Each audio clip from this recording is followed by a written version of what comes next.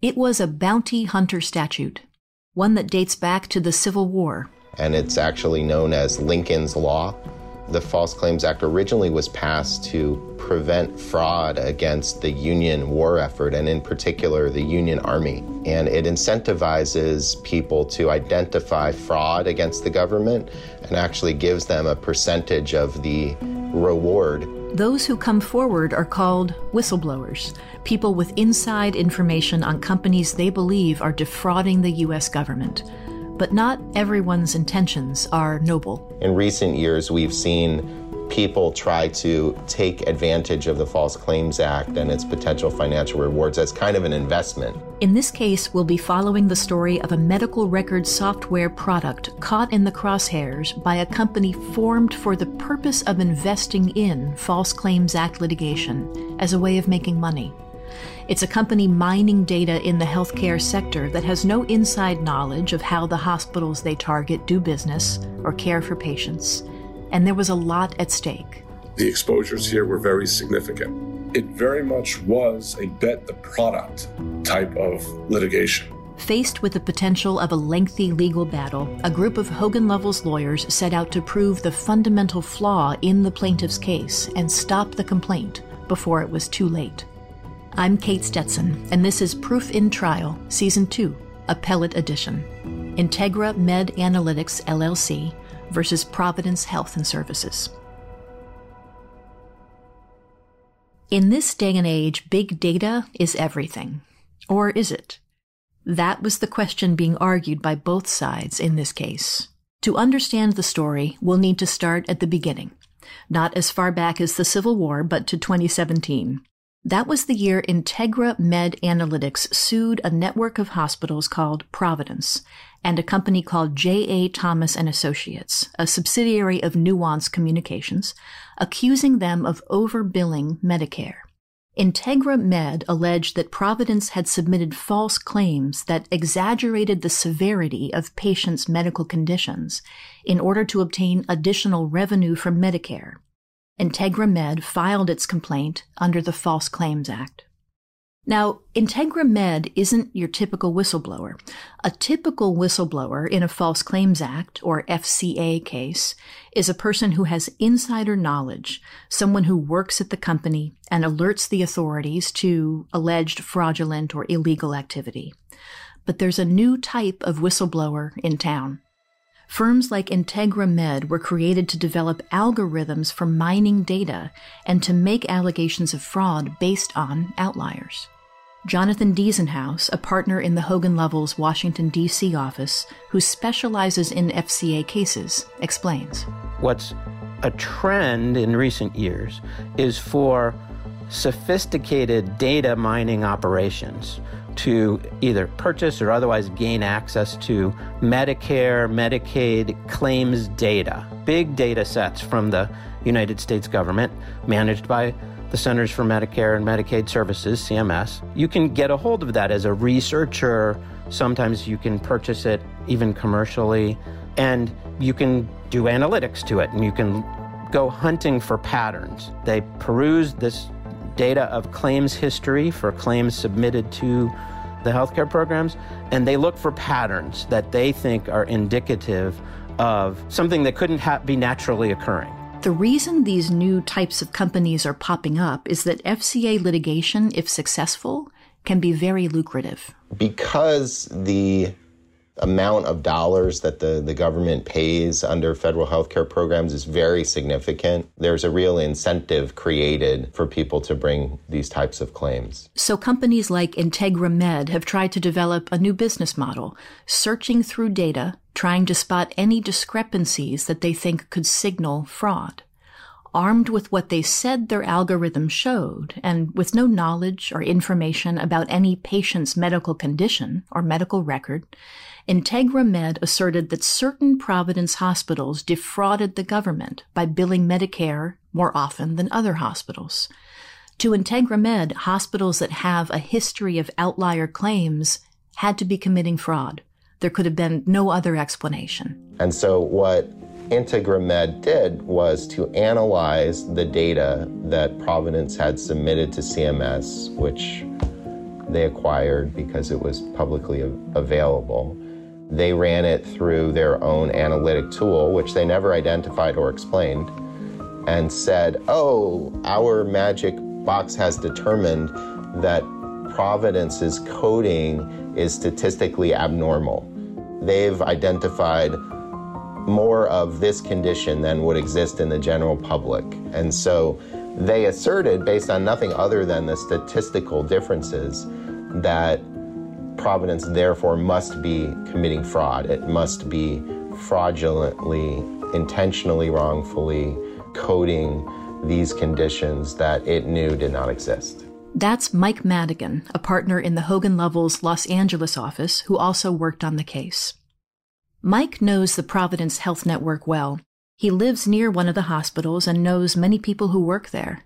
Providence is a large healthcare network found mostly in the western United States. It was originally started by a group of nuns in the 1800s. While the network has grown since its more humble beginnings, many of the nonprofit's hospitals have retained a community focus. The way Providence hospitals submitted medical claims caught Integra Med's attention. Providence used products from a company called Nuance to help their doctors accurately document or code the severity of their patients' illnesses with Clinical Documentation Improvement Products, or CDI. I'll let David Greenbaum, Chief Litigation and Intellectual Property Counsel at Nuance, explain. CDI is Clinical Documentation Improvement. That allows healthcare organizations to take a provider's healthcare record, often it's the written notes by the doctor or the nurse, and look for words or diagnoses in that record and assign a code to the patient's visit. The code is important because it not only supports payment for the visit, but it is also useful for broader healthcare-focused services like improving treatment, tracking of diseases, building reference databases, all in a compliant manner. Integra Med's complaint was based on 3 codes that it said occurred more frequently in Medicare bills from certain Providence hospitals than others, claiming these outliers must mean those hospitals were committing fraud. If it must be fraud, then a company like our client shouldn't be in the business. It doesn't make sense because they're creating the evidence Integra Med is relying on. That was a significant, back of mind concern about this case. It was a concern of David's as well, and he was frustrated by the complaint. There was frustration on 2 levels. On the first level, in terms of the product, Nuance would have to defend a product that we knew was promoting of patient care and critical to improving treatment. On the other hand, we also knew that the defense would be very costly. The exposures here were very significant. The complaint alleged damages of almost $200 million based on just one hospital system. And Nuance has dozens and dozens of hospitals and hospital systems across the country. The exposures were large, and the sense was the cost of defense for each one of these matters would be overwhelming. David decided to turn to outside counsel for help. Mike first heard about the case through a partner in the San Francisco office who had worked for Nuance in the past. The case had been filed in the Central District Court of California in Los Angeles, a court Mike was very familiar with. He also had extensive experience in both the healthcare sector and with the False Claims Act. Mike and his colleague reached out to Jonathan Diesenhaus, who you heard from earlier, and Jessica Ellsworth, an appellate partner, both of whom work in Washington, D.C. The legal team they assembled had significant experience with the FCA, and together, the team of lawyers on both coasts, sitting almost 3,000 miles apart, began to piece it all together. The strategy from Hogan Lovells, as articulated by Jessica Ellsworth, was there was a good opportunity to defend the case or have the case dismissed at the early pleading stages based on the insufficiency of plaintiff's claims. And that required an excellent application of the law related to False Claims Act, what was necessary. Certainly that law in the context of the insufficient factual allegations. The case was assigned in the district court to a very highly regarded district court judge, Philip Gutierrez. He's the chief judge of the district, very well thought of by lawyers and other judges. And he had himself a number of very high-profile False Claims Act cases and had written some opinions previously in the area. It was the first time David had been involved in an FCA case, but the lawyers knew from experience that this sort of complaint can balloon into a massive, lengthy journey to clear the defendants' names, as plaintiffs go down rabbit hole after rabbit hole in a quest to find fraud somewhere. When this sort of False Claims Act case goes into discovery and proceeds beyond a complaint, it is a very resource-intensive and time-consuming project to defend. It requires diverting a lot of resources to making document productions, reviewing emails, going carefully through patient records here, complicated by having to make sure all patient privacy is protected at every point along the way. And these cases are very costly to defend. So this was extremely important to the 34 hospitals that were named as defendants. It was also important to Nuance. If we couldn't clear the product from the allegations that plaintiff was making about Medicare upcoding and the promoting of false diagnoses, we could not continue to offer the product in the market. Hospitals were buying Nuance's product to enable them to better treat patients and gain efficiencies. And that could never work if there was a constant need to defend the product against those types of false claims.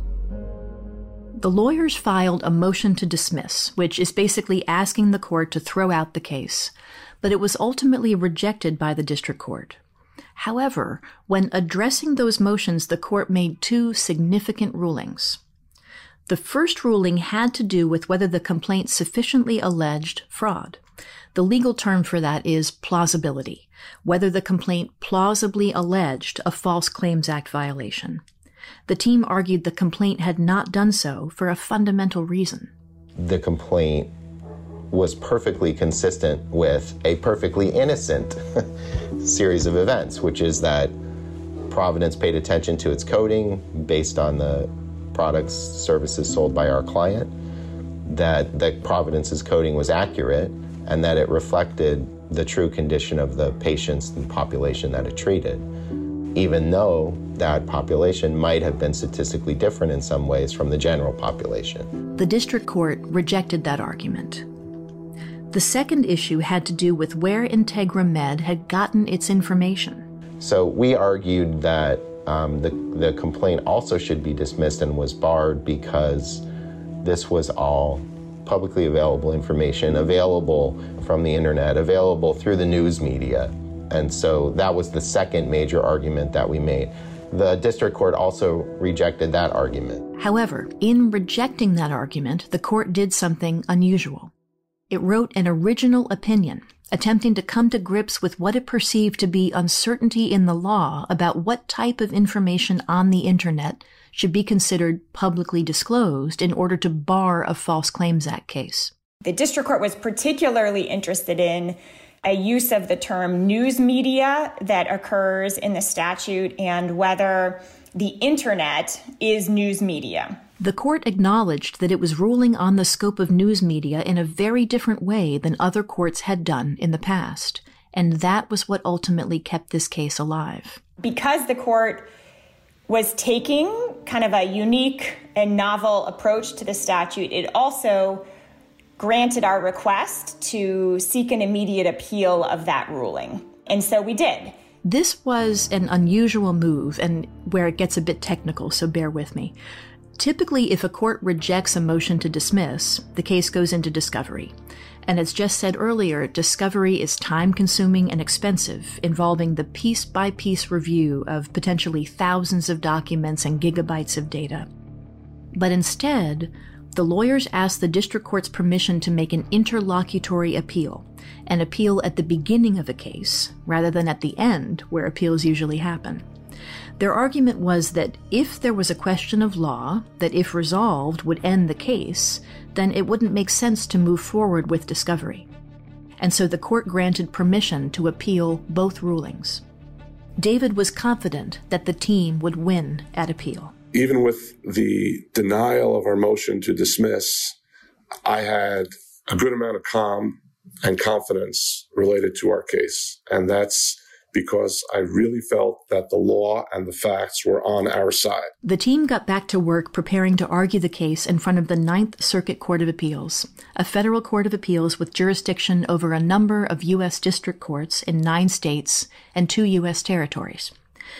To do that, there had to be one lawyer that would present their argument in front of a panel of judges who may not have any knowledge or experience with the False Claims Act. The person arguing the appeal had to be able to explain the law and the facts as clearly as possible. They decided the best person for the job was Jess. Jess has a lot of experience explaining the False Claims Act. She recognizes the audience doesn't eat, drink, and breathe False Claims Act litigation and can simplify the concept. But before Jess could argue the case, she had to prepare for how to present her argument remotely. Because the case was being argued during the pandemic, Jess had to address the panel of judges in Pasadena over Zoom. And Pasadena is one of the prettiest courthouses in the country that I've ever been to. It's this very small, quaint courthouse. And so I really was disappointed to not have a reason to go spend time there. But instead, I got to go to my office in downtown D.C., which in a pandemic was not something I was doing every day, and carefully log my computer in to make sure that I wasn't going to have any Zoom challenges. Jess also had to consider what seems like a very simple question, but came with its own set of challenges. Should she sit or stand? Because obviously when you're in court, you stand, but on a Zoom argument, I found if you stand, you end up shifting a little bit your weight from one foot to the other, and it's very distracting when your head is then bobbing around the screen. So I decided I would sit for it, which is, brings its own mental challenges where you think I'm sitting to address a group of judges. This is very strange. When she addressed the 3 judges, seated, Jess was prepared for both arguments. One was the meaning of the term news media. The other was the plausibility issue.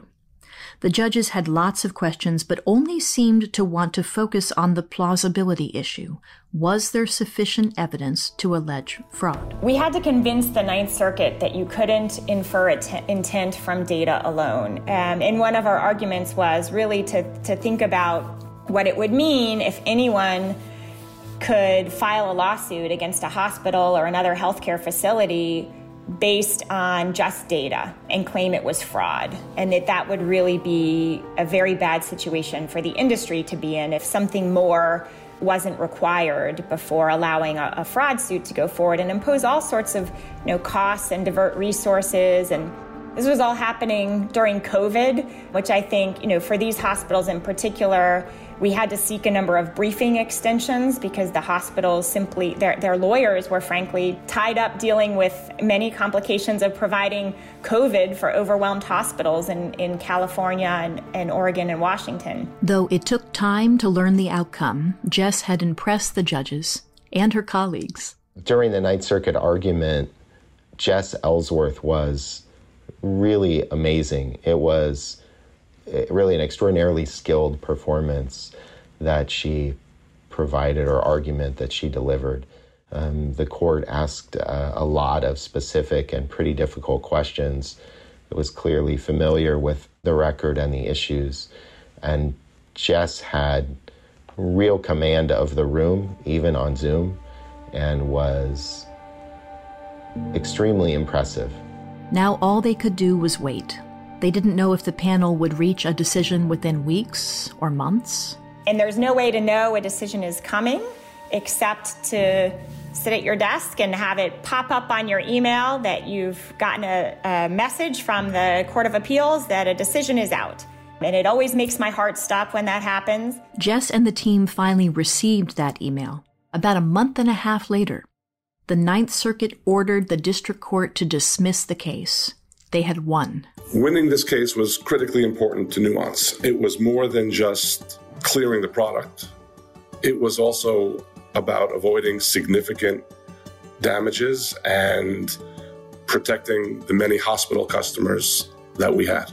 The Hogan Lovells team agreed. This was a case in which we definitely felt like we were on the side of the angels. It really did feel like our clients were the good guys, and we were glad that we were able to help fight off what would have been really a parasitic, or maybe if you wanted to call it more favorably, at least an entrepreneurial attempt to create a new type of business to use public data to try to recover money from people who are trying to make the health system work better. It felt great. We felt vindicated. It was a big relief that the Court of Appeals got it, saw the limits of data, and found a really quick and easy, clean way to say you just didn't come to court with enough evidence of fraud to allow you to go forward and go fishing for it. For Jess, this win wasn't just for their client, it was also for the patients. Patients move, patients seek care at a different period in time, and so having complete medical records that they can take with them. And this is something the CDC has recognized, as we pointed out to the court and in our brief. There are lots of benefits, and it's the reason these payment systems have moved towards incentivizing complete and accurate records. There are lots of benefits that flow from having available to patients and other medical professionals complete and accurate records. This case reinforced what I've known and learned over more than 20 years in litigation practice, that it is critical to have subject matter experts and the right team representing you. It's very rare that the Ninth Circuit would even take up that type of an opinion, and even rarer that it would reverse with instructions to dismiss. And so that's very rare with the respected judge at this stage of the case. And I think it's a real tribute to Jess's argument. You can find more information about our appeals team at hoganlovells.com. I hope you'll join us for the next episode of Proof in Trial, Appellate Edition. Until next time, I'm Kate Stetson, and thank you for listening.